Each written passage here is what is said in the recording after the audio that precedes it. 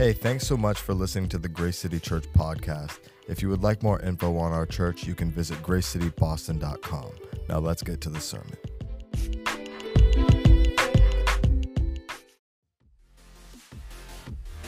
Hey, welcome, Grace City. Thanks so much for joining us this morning or this evening, or as you heard Haley mention, we actually have a group of people that are in the worship service with us tonight. And so just so excited to have you here. If you don't know me, my name is Brian, the lead pastor of Grace City Church, or Digital Grace City Church is kind of the format that all of us are operating in now. And so we're in our third week of a series called Psalms, the Ascent. Songs for the road ahead. And so what we've been looking at are these kind of various songs that we find in Scripture, in the Old Testament, basically given to God's people for their instruction, for their help, to really kind of help them live in such a way that would lend itself towards a long obedience. And so we've kind of organized this series, and we said it in week one, but we kind of organized this series around this quote by Friedrich Nietzsche. This is what he said, and you'll see this on your screen. But he says this. He says the essential thing in heaven and earth is that there should be, and here's kind of the statement that we pull out of for this series, that there should be a long obedience in the same direction. He continues on. Thereby results, and has always resulted in the long run, something which has made life worth living. So that's kind of what we're looking at for the next few weeks together, is this idea of how do we have a long obedience in the same direction? Like, how do we, as followers of Christ, as we're kind of surveying our life and social circle and wherever we kind of find ourselves, how do we do this in a way that is indicative of walking in obedience? You know, I think, so the longer that I've been a Christian, so I think I became a Christian when I was 15 years old, and so just like kind of getting up there in my years of kind of Christian age. And I think one of the things that I've recognized kind of over my Christian walk is and something honestly that I'm really committed to as I grow is really finishing well. Like I'm seeing and recognizing. I've been in ministry long enough, and I've been both seeing people in ministry as well, and also working with people. I've been doing it long enough to see a lot of people not finish well, and so I think even more so now, I'm committed to doing it well for a long time. And so that's kind of the in some ways the rallying point around what we're talking about. How do we have a long obedience in the same direction? So if you have your Bible, we're going to be in Psalm 123, and we're going to be reading this together. And so I do want to encourage you, if you're watching online, maybe put your coffee down, grab a Bible. You don't have to keep your coffee away the whole time, but maybe grab your Bible. We do want to be a people that has our Bible, that we're studying our Bible, we're reading our Bible. I know all of us have phones and all those types of things now, but we do want to be the type of people who have kind of our Bibles on hand, and we're ready to kind of dive in and look at it. And so we're going to be looking at this Psalm 123. These Psalms are called the Psalms of the Ascent. The kind of tradition tells us that God's people would 3 times a year would be going to Jerusalem to celebrate the various festivals that God's people celebrated. And tradition tells us that they would sing these various songs as they were kind of going on their way. So that's kind of why we've said songs for the road ahead. They would use these songs to collectively say to God various different things on this process. And so that's what we're doing as well. And so week one, we looked at how do we get on the road to discipleship, Christian discipleship? How do we get on that road? Last week, we looked at the value of corporate kind of worship together, right? Even in this weird kind of digital space that we're in, there's a tremendous amount of value in gathering together. It's one of the reasons that we're working in putting together these kind of watch parties. We believe that where God's people are gathered together and they're singing together, they're reading the word together, they're studying together, listening to these things, they're praying together, that we work best in that setting. And so we looked at that this past week. And so today I want to look at basically our position on the road. Like how do we see ourselves on the road? And so let's get into Psalm 123. I'm going to pray and then we'll dive into this particular text. God, thank you. Thank you for your word, that you have a desire to know us and to be known, God. And a lot of the ways that we get to know you is through your word, God. And so would you help us today as we study it, God? We believe that it changes us. We believe that it changes people, God. We've seen that in our own personal lives, God. I've seen that in my life, and then we've seen it over the history of the Christian faith, over the history of your people. We've seen how your word changes, God. And so we ask for that today. We ask for insight, both intellectually, God, emotionally, spiritually, God, that in all of these various ways that you've created us, God, we ask that it would do that today, God. And we're just gonna trust that it does. And we pray this in your Son's name, amen. All right, Psalm 123, 1-4, really short psalm. So here's what he says. He says, I lift my eyes to you, the one enthroned in heaven. Like a servant's eyes on his master's hand, like a servant girl's eyes on her mistress' hand, so our eyes are on the Lord our God until he shows us favor. Verse 3. Show us favor, Lord, show us favor, for we've had more than enough contempt. We've had more than enough scorn from the arrogant and contempt from the proud. Okay, so this is in some ways when we look at it, kind of a psalm of distress. And so let's kind of talk through the various things here. And you can see this on your notes as well. If you pull it up on the QR code, everything is there, the scripture and a couple of my notes and thoughts. But here's kind of our first thought. And I think this is important as we think about, as we're on the road to Christian discipleship, this is the kind of our first important thought. It's really about in our position, what God has called us to in Christian discipleship is to live as a people who look to God, not live as a people who think they are God. Now, look at the text. This is what he says in verse 1. He says, I lift my eyes to you, the one where? Enthroned in heaven. And then he goes on in verse 2, he says, like a servant's eyes on the master's hand, like a servant girl's eyes on her mistress' hand, so our eyes are on the Lord our God until he shows us favor. So this is what he's saying. He's saying positionally, God is in heaven, right? He's not a guest in heaven. He is enthroned in heaven. So he's saying, as a created being, I'm looking upon the one enthroned in heaven. That's positionally where he is. I'm going to look to him. This is why, think about Jesus' teaching, right? So the disciples come to Jesus and say, teach us how to pray. We want to know what your prayer life is like. This is what they asked Jesus to know about. And so how does Jesus begin the Lord's Prayer? He says what? Our Father who is in heaven. Right? So even in Jesus' prayer with his disciple, or in his prayer of teaching them how to pray, he's saying we begin our prayer by being a people that recognize that we have a God enthroned in heaven. That is his position in heaven, enthroned in heaven, and our position is here.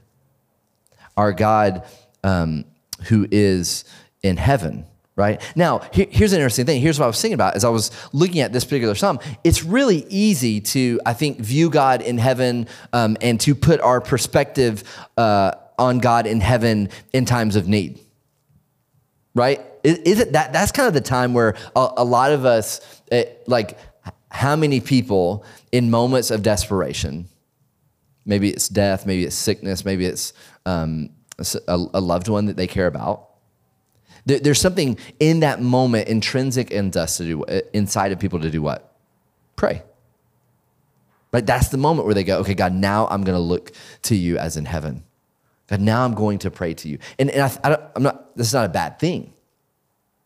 But one of the things I want to talk about as we're kind of looking at this particular psalm, because we can primarily see this as a psalm of kind of need. because he's crying for mercy. He's crying for favor here. He's asking that over and over again. So apparently there's something going on there in this particular psalm where he's saying, man, people are coming down on me. They're against me. They're not for me. God, can you help me? And I want to look at that, but I kind of want to take this first part and I want us to think about, what does it mean to be a people who see God enthroned in heaven? And what can that image of God enthroned in heaven do for us? What can it do? I think it's a steadying force for us to this idea of a God enthroned in heaven. But let's kind of process through that. So how do we essentially honor an enthroned God?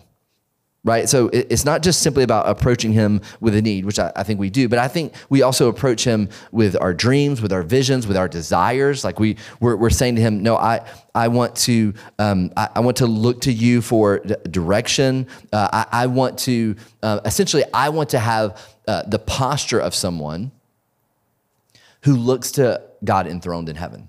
I want to have that posture about me. Not someone who's looking all over the place or primarily looking inward and all these things. But I want to be this person who's saying, no, God in heaven, enthroned in heaven, I'm looking to you. I need assistance from you. One of the things that you'll notice in the gospel accounts, essentially, isn't this what Jesus did? Like, we talk about the way of Jesus a lot in our church, and so maybe that's kind of weird language to you. What does it mean? What does the way of Jesus mean? It means that we are a people committed to living the way that Jesus provided for us, right? So empowered by the Holy Spirit, free through Jesus' death, life, and resurrection. We want to be a people who mimic the life that Jesus put forward to the best of our ability. And so really living the way of Jesus is about what? It's about submission to God in all things. Like not just, here here there's kind of this picture of, well, yes, of course I'm going to submit to a God enthroned in heaven because I'm not enthroned in heaven. But that's the posture. What does it actually mean to operate in submission? A couple of scriptures here because I think this is what Jesus did. So John chapter 6, verse 38. I'm just going to blitz you with some scriptures here in a second. And so all these are my notes, so you can go back and look at these for a bit. But this is John 6, verse 38. He says this, "For I have come down from heaven," this is Jesus, "for I have come down from heaven, not to do my own will, but the will of him who sent me." That's the second person of the Trinity, Jesus. He's saying, I've come to heaven not to primarily exert my will, but to exert the will of God the Father in heaven. See that? It's a view of an enthroned God in heaven. Even Jesus had that perspective. Continuing on, 1 Corinthians, Paul says this in 1 Corinthians 15, verse 28. He says, "When everything is subject to Christ, then the Son himself will also be subject to the one who subjected everything to him so that God may be all in all." So what is Paul saying there? Paul is saying that everything is subjected to Christ and also Christ is subjected to who? To the one who subjected him. Who's the one who subjected him? God enthroned in heaven. Enthroned in heaven. This is the way of Jesus. It's not rocket science. This is what it means to mimic him. Jesus is modeling for us what it means to see the Father enthroned. Origen says this, a church father. He says, people who trust in God follow the urging of Scripture and the example of Christ in lifting their eyes to heaven. See, Jesus looking to God the Father, it ultimately did what? It took him where? It took him to the cross. That's the gospel. The will of God the Father, the cross was the ultimate act of submission. It was, I think, thinking through this lens of being enthroned in heaven, of seeing a God enthroned in heaven, it was the ultimate act of seeing God enthroned in heaven. Because he just did what? With the cross, he said what? I trust you. We know this from Scripture in Matthew chapter 26. verse 39, he says it in his prayer. He says, going a little further, he fell face down and prayed. This was Jesus. He said, my Father, if it is possible, let this cup, he's talking about the crucifixion. He says, let this cup pass from me, yet not as I will, but as you will. And then Matthew 26, verse 42, again, it says, again, a second time, he went away and prayed, my Father, if this cannot pass, unless I drink it, your will be done. This is what it means to see God enthroned in heaven. This is what it means to look at him as one in heaven. Now, Jesus' act of submission there was the cross. That's how he did it. How do we, so how do we live the way of Jesus through a life of submission? And so I want you to hear this. So there's a direct correlation. There's a direct correlation with how much time Jesus spent with the Father looking to heaven and how much he understood the Father to be directing him. So it wasn't like this magic sauce, right? That was just kind of going on. If we look at Jesus' life, what was he doing? He was strategically taking times, separating himself from his disciples, from these followers, and doing what? Listening to the Father, talking with the Father, seeking direction from the Father. I mean, over and over again in the scripture, Jesus is operating in such a way that he knows what the Father wants because he's been spending time with the Father. Mark chapter 1, verse 35. This was after he had done some healings in Capernaum. It says this. He says, very early in the morning, while it was still dark, he got up, went out, and made his way to a deserted place, and there he was praying. Mark chapter 6, verse 46. This was after he fed 5,000 people. It says, after he said goodbye to them, he went away to the mountain to pray. Luke 6, verse 12. This was before he chose the 12 disciples. Luke writes this, during those days, he went out to the mountain to pray, and he spent all night in prayer. Luke chapter 9, verse 18, before Peter's confession to Christ, it says, while he was praying in private and his disciples were with him, he asked them, who do the crowds say that I am? Luke chapter 9, verse 28, right before the transfiguration, it says, about 8 days after this conversation, he took along Peter, John, and James and went up on the mountain to do what? To pray. Luke 11, verse 1, it says this was right before he taught the Lord's Prayer. It says he was praying in a certain place, and when he had finished, one of his disciples said to him, Lord, teach us to pray, as John also taught his disciples. Isn't it an interesting thing?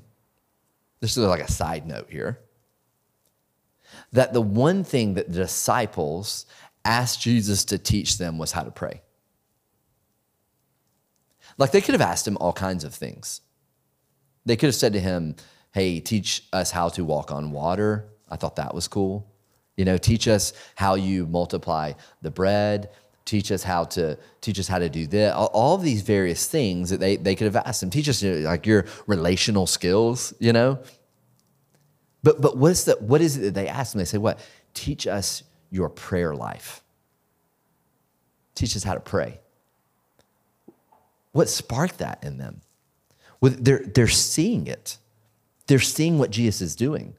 They're seeing how he's interacting with the Father. They're seeing how he's making decisions, right? This is what it means to see a God enthroned in heaven, is to get with him and listen for him and take instructions for him and insight from him and give yourself from some space from all the other stuff. There was a direct correlation in the amount of time he spent with the Father and his ability to decipher what the Father was telling him to do. Direct correlation. There's also, you need to hear this, there's also, I think, the anxiety you feel. I don't know if anyone else is feeling a certain sense of anxiety, is in a lot of ways in direct correlation with how much you are looking towards other things. See, what am I putting forward? I'm putting forward and saying that the road to Christian discipleship is having a view of God enthroned in heaven. That's what it means to be on the road to Christian discipleship. That our position is to look to God, not act like a God, right? The way that we do that is to be a people that aren't looking at lots of other things that want to offer perspective, want to offer a type of life, a type of joy and fulfillment, all these types of things, but to look to God. So some of you, like the only thing that you need to hear is that on your road to Christian discipleship, one of the things that you need to be doing right now is looking less at other things and more at God enthroned in heaven. Because it's overwhelming you. Listen, I have days where I'm terrible at keeping my eyes on God. Terrible. I mean, for me, it almost starts in the morning. Like if I don't follow the rhythm that I know works for my spiritual formation, like in the morning, it almost derails my whole day. And I'm just down this miserable path of being distracted by all kinds of other things. These are difficult. Honestly, these are really difficult days to be focused on a God enthroned in heaven. Really, there's so many other things that is seeking our attention.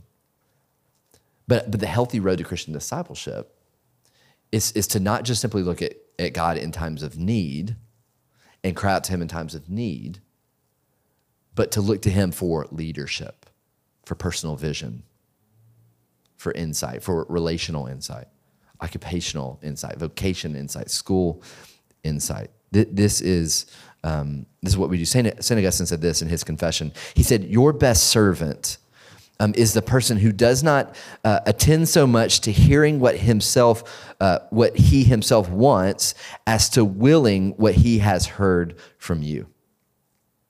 This is what it means to be a servant. Okay, so let's look back. So Psalm 123, look what the author is saying here. So we're thinking through this perspective of seeing God enthroned in heaven. Now, I do want to talk through this idea of on the road to Christian discipleship. We do have a God who can meet our needs. Absolutely have a God who can meet our needs. Okay, so here's what I would say. Our confidence on the road to Christian discipleship comes from where? It doesn't come from our gift set. It doesn't come from our social circle. It doesn't come from our network. It doesn't come from our portfolio. It doesn't come from our degree. It doesn't come from anything else. Our bank account doesn't come from anything else. Where does our confidence ultimately comes through who? Through God, essentially through God's resources. So our confidence comes through his resources. Okay, look back. Psalm 123, 1 through 4. He says, I lift my eyes. This is verse 1. He says, I lift my eyes to you, the one enthroned in heaven. So we've been thinking about this idea of enthroned in heaven, looking towards him. And then he says this. He's going to give us a picture here. And he says, like a servant's eyes on his master's hand, which you think about this imagery of hand, and like a servant girl's eyes on her mistress' hand. Now, why does the servant, think about this question, why does the servant look to the master's hand and the mistress' hand? Why does the servant do it? Because the master and the mistress have what? The resources to meet the need that the servant needs. Is that not true? That's why they're looking towards the hand of the master and the mistress. I have a 9-year-old daughter and a 2-year-old son. I don't go to my 9-year-old when the rent is due. Like, I don't gather my wife, Katie, and I don't say to her, hey, I'm going to go and wait and stare for Claire's hand for resources to pay the bills, right? I don't go to my 2-year-old and I'm like, hey, buddy, did you enjoy the food this month? You want to eat next week, right? Well, I need some. Like I'm waiting on. Well, that you would say that's absurd. You wouldn't even consider doing that? Why? Because they don't have the resources to meet the need in front of me, do they? Be a silly thing. And so the psalmist says, God, I'm coming to you as one enthroned in heaven. So I'm seeing you enthroned in heaven, and I'm coming to you like a servant waiting on his master's hand, like a servant girl waiting on her mistress' hand. God, I believe, this is what he's saying in that moment. He's saying, I believe that you have the resources to meet the need that I have right now. I am confident that you have the resources to do that. And that's our confidence. This is why this particular psalm was such a powerful psalm for God's people. Because it was a psalm of what? It was a psalm of saying, hey, God, we're in agony, we're in trouble, and we need you. We believe that you can hear us, that you can receive this and then give back and help us in this. This is why this whole thing is included in this. Now, two things that we see here that I think is interesting. So in verse 1, he says, "I lift my eyes to you, the one enthroned in heaven." So all throughout the Old Testament, we're kind of seeing this idea of looking to God in heaven and then viewing the hand of God as a unique type of that God has honored you. So in 2 Chronicles, chapter 26 through 12, this is Jehoshaphat, his plea. He's the fourth king. He's the fourth king of God's people. And I want you to listen to this interaction here. This is verses 6 through 12. He says, "Lord, God of our ancestors, are you not the God who's in heaven? And do you not rule over the kingdoms of the nations? Power and might are in your hand, and no one can stand against you." Verse 7. "Are you not our God who drove out the inhabitants of this land before your people Israel, and who gave it forever to the descendants of Abraham, your friend? We cry out to you because of our distress, and you will hear and deliver." Verse 12, "Our God, will you not judge them? For we are powerless before this vast number that comes to fight against us." Listen to how he ends it. And he says, "We do not know what to do, but we look to you." See, Jehoshaphat, in a moment of crisis, says what? He responds in a lot of ways in kind of invoking the promises of God, talking about the history of God. God, didn't you gave this land to your people? And it's your land that you gave to us, God. And he says what? He says, I don't know what to do, but we look to you. We fix our eyes on you. We look over it to you. We were looking in Hebrews chapter 12 this morning in prayer room. And if you haven't been to prayer room, it's a really powerful time. It's not sometimes there's a confusion around that, but really prayer room is we're gathering together, we're singing a few songs together, and then we're praying some topics together. And some people pray, some other people don't pray. You know, we do it digitally on Wednesdays at 8 every other week, and then we do it in person at 7 a.m. And so this morning, we were in the prayer room. We were looking at Hebrews chapter 12 and kind of this idea that we're surrounded by a great cloud of witnesses that essentially that we are, as God's people on the road to Christian discipleship, that this is a road that's really well traveled, you know? Like this is a road that has been traveled for a long time with a lot of really wonderful saints who've done it before us, men and women of tremendous amount of faith. And in this particular, I was just so struck because I've been thinking on this idea of seeing God enthroned in heaven and seeing God as one who has the resources for my confidence and the resources for your confidence. And even in that particular chapter of Hebrews, he says what? He says, we look to Jesus, the source and the perfecter of our faith. We look to him. We see him. We're a people who have our eyes on him. We have our eyes on him. And so this is what Jehoshaphat does here, this idea of seeing Jesus. Okay, so looking back, Look at verse 2. He says, like a servant's eyes on his master's hand, like a servant girl's eyes on her mistress' hand, so our eyes are on the Lord our God until he shows us favor. He says, show us favor, Lord, show us favor. For we've had more than enough contempt. We've had more than enough scorn from the arrogant and contempt from the proud. And so, if you're looking at verse 2, he says what?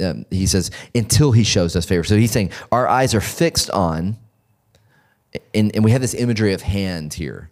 On the hand of God, looking to his hand as a picture of a source for what can provide for us. We see this so in Ezra, all throughout the book of Ezra, there's this continual picture of the hand of God, the hand of God, the hand of God. Ezra chapter 7, verse 6, it says this: Ezra went up from Babylon, and he was a scribe skilled in the law of Moses that the Lord, the God of Israel, had given, and the king had granted him all that he had asked. Why? So why did the king, Ezra, historic figure in the story of God in the Old Testament, it says the king had granted all that he had asked. Why? For the hand of the Lord, his God, was on him.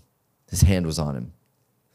It says in Ezra 7:28, it says, and who extended to me his steadfast love before the king and his counselors. He's talking about God, and before all the king's mighty officers. And Ezra says this, he says, I took courage. I took courage in this moment. Why? He says, I took courage for the hand of the Lord my God was on me.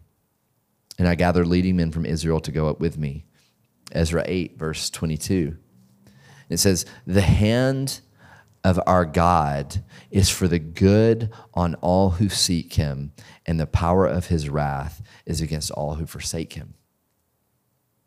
And so when they're invoking this imagery in Psalm 123, when the psalmist is writing this and invoking this imagery of a servant looking to his master's hand, a slave girl looking to her mistress' hand, it's invoking this type of imagery of the hand of God. What it means to have an abundance of resources. I mean, that's what's going on in Ezra's life. Is Ezra had access to God the Father, which was then doing what? He's saying, well, I can go to the king and do this because I'm the hand of God is on me. I have confidence in his resources, in his ability to turn things. He's saying the hand of God is all who seek him, that the power of his wrath, right? He's saying, no, God's hand is doing this. See, the Christian life in a lot of ways, the Christian life is an admission to the fact. This is what it is. This is what happened when you became a follower of Christ. And maybe you're watching and you're not a follower of Christ. But this is what it means to be a follower of Christ. It's what? It's an admission to the fact that God has the resources that we need. To get on the path of Christian discipleship, all of us, the way that we got on the path of Christian discipleship was what? God, I don't have the resources towards a life of abundance. I don't have them. You do.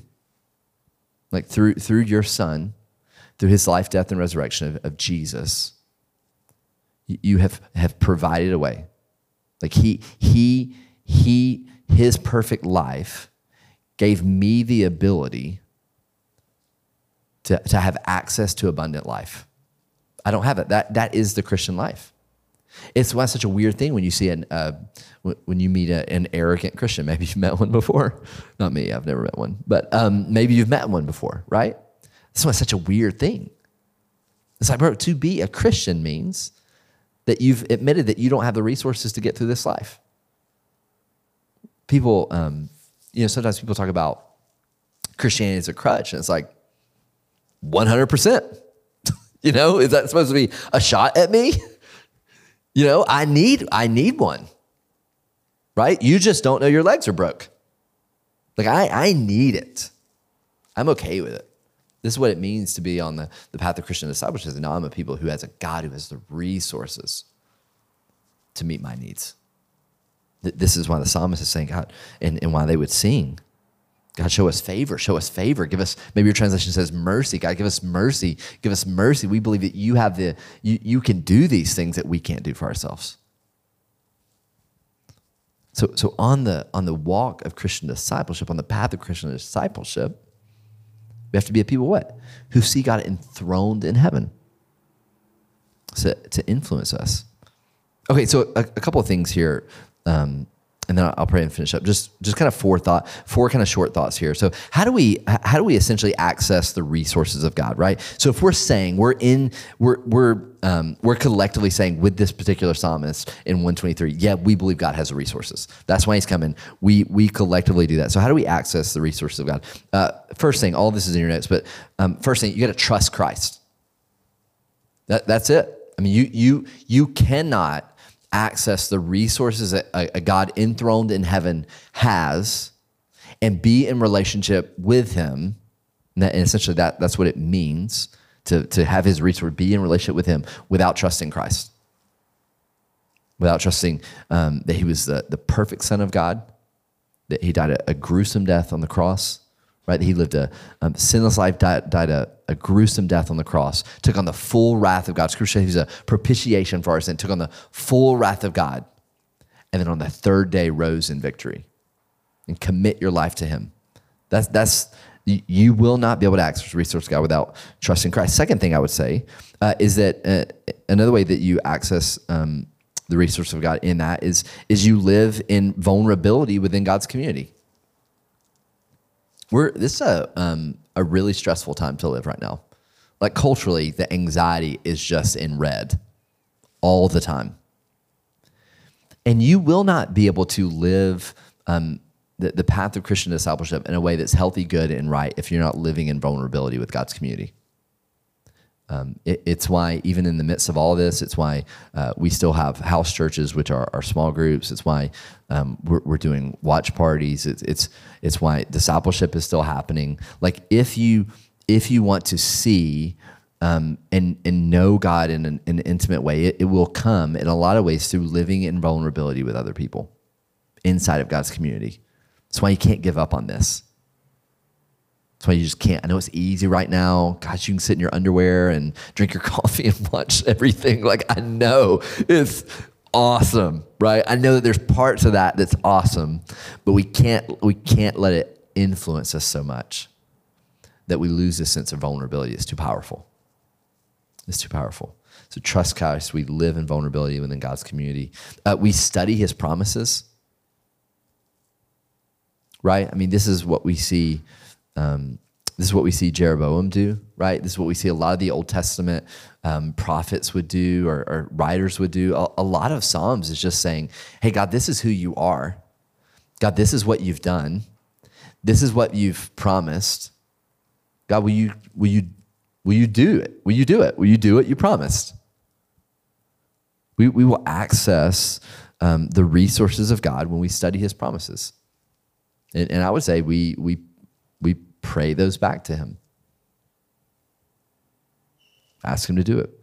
And then fourth thing, on how do we access the resources of God? We love the Spirit, right? So there's an awareness. Scripture tells us that we have a counselor who comes, who ministers to us, who is a deposit guaranteeing our future inheritance in the kingdom of God. And so we think on him. We think on the Spirit. We try and live equipped in the Spirit. He gives us gifts to live and operate, and we recognize him. We don't seek to quench him. We're thinking and listening. God, we're meditating, and we're trying to walk in the Spirit. That's how we access the resources of God. And so maybe you're here and you're listening and you really only view God enthroned in heaven in times of need. You maybe haven't viewed him as enthroned in heaven when it comes to your kind of personal vision in life, your leadership, your whatever. Right? It shouldn't take a crisis moment in our life to view God as enthroned in heaven. It shouldn't. It's okay to do that when life falls apart. But it shouldn't take that. So maybe you've been operating that way. Maybe today you just need to say to God, man, I'm sorry. That's how I've kind of been viewing. I've only really looked to you when I feel like I need you. And that's wrong of me. Maybe there's an area in your life where God's calling you to submission and you just are continuing to fight that. You know, he's asked you to submit and you're just like, no, I'm not. I don't want to do that. That relationship is too important. That future prospect is too important. That particular sin is too satisfying. I don't want to submit to you in that area. Maybe you need to do that. Maybe you need to do as Jesus did and submit. That's what it means to be on the road to Christian discipleship, is a life of submission to him and to experience him in that. Maybe you're refusing the help of God for some reason. So he's trying to surround you with community. You can tell God's been pursuing you and you're like, no, I don't need you. Maybe for you, it's just you need to lean into the help of God today. You need to see him as that person who can meet those needs, seek after his hand. Maybe saying you need to trust Christ. Listen, all of this, like there's a way in which you can know God intellectually through his word. So you can read these things that we're reading. I mean, it's not like, there's just words there. You can read those words. But you won't know God on an intimate level, empowered by the Holy Spirit, until you trust Christ. It's a whole different level. It's a whole different game. And so maybe you've been hesitant to do that. Maybe you need to do that. You can let us know in the feed. You can fill out the contact card. Let us know in that. We'd love to kind of follow up and talk with you about those things. Hey, let me pray for us. God, thank you. Thank you that you're for us, God, that you've made yourself known to us through your Son. God, that he's provided a example to us. God, that we see all throughout the scripture, we see a people committed to seeing you as a God enthroned in heaven. God, and through Christ, we can know you. God, we can be in relationship with you. God, we can have our needs met through you or by you because of Christ. God, thank you for that. Would you help us in these days? God, I know that you see us in the midst of the kind of cultural climate that we're in. It's so difficult right now to be faithful, to be faithful to keeping our eyes locked on you on this road to Christian discipleship, God. And so we need your help, God. We need your spirit. We pray all these things in Christ's name. Amen.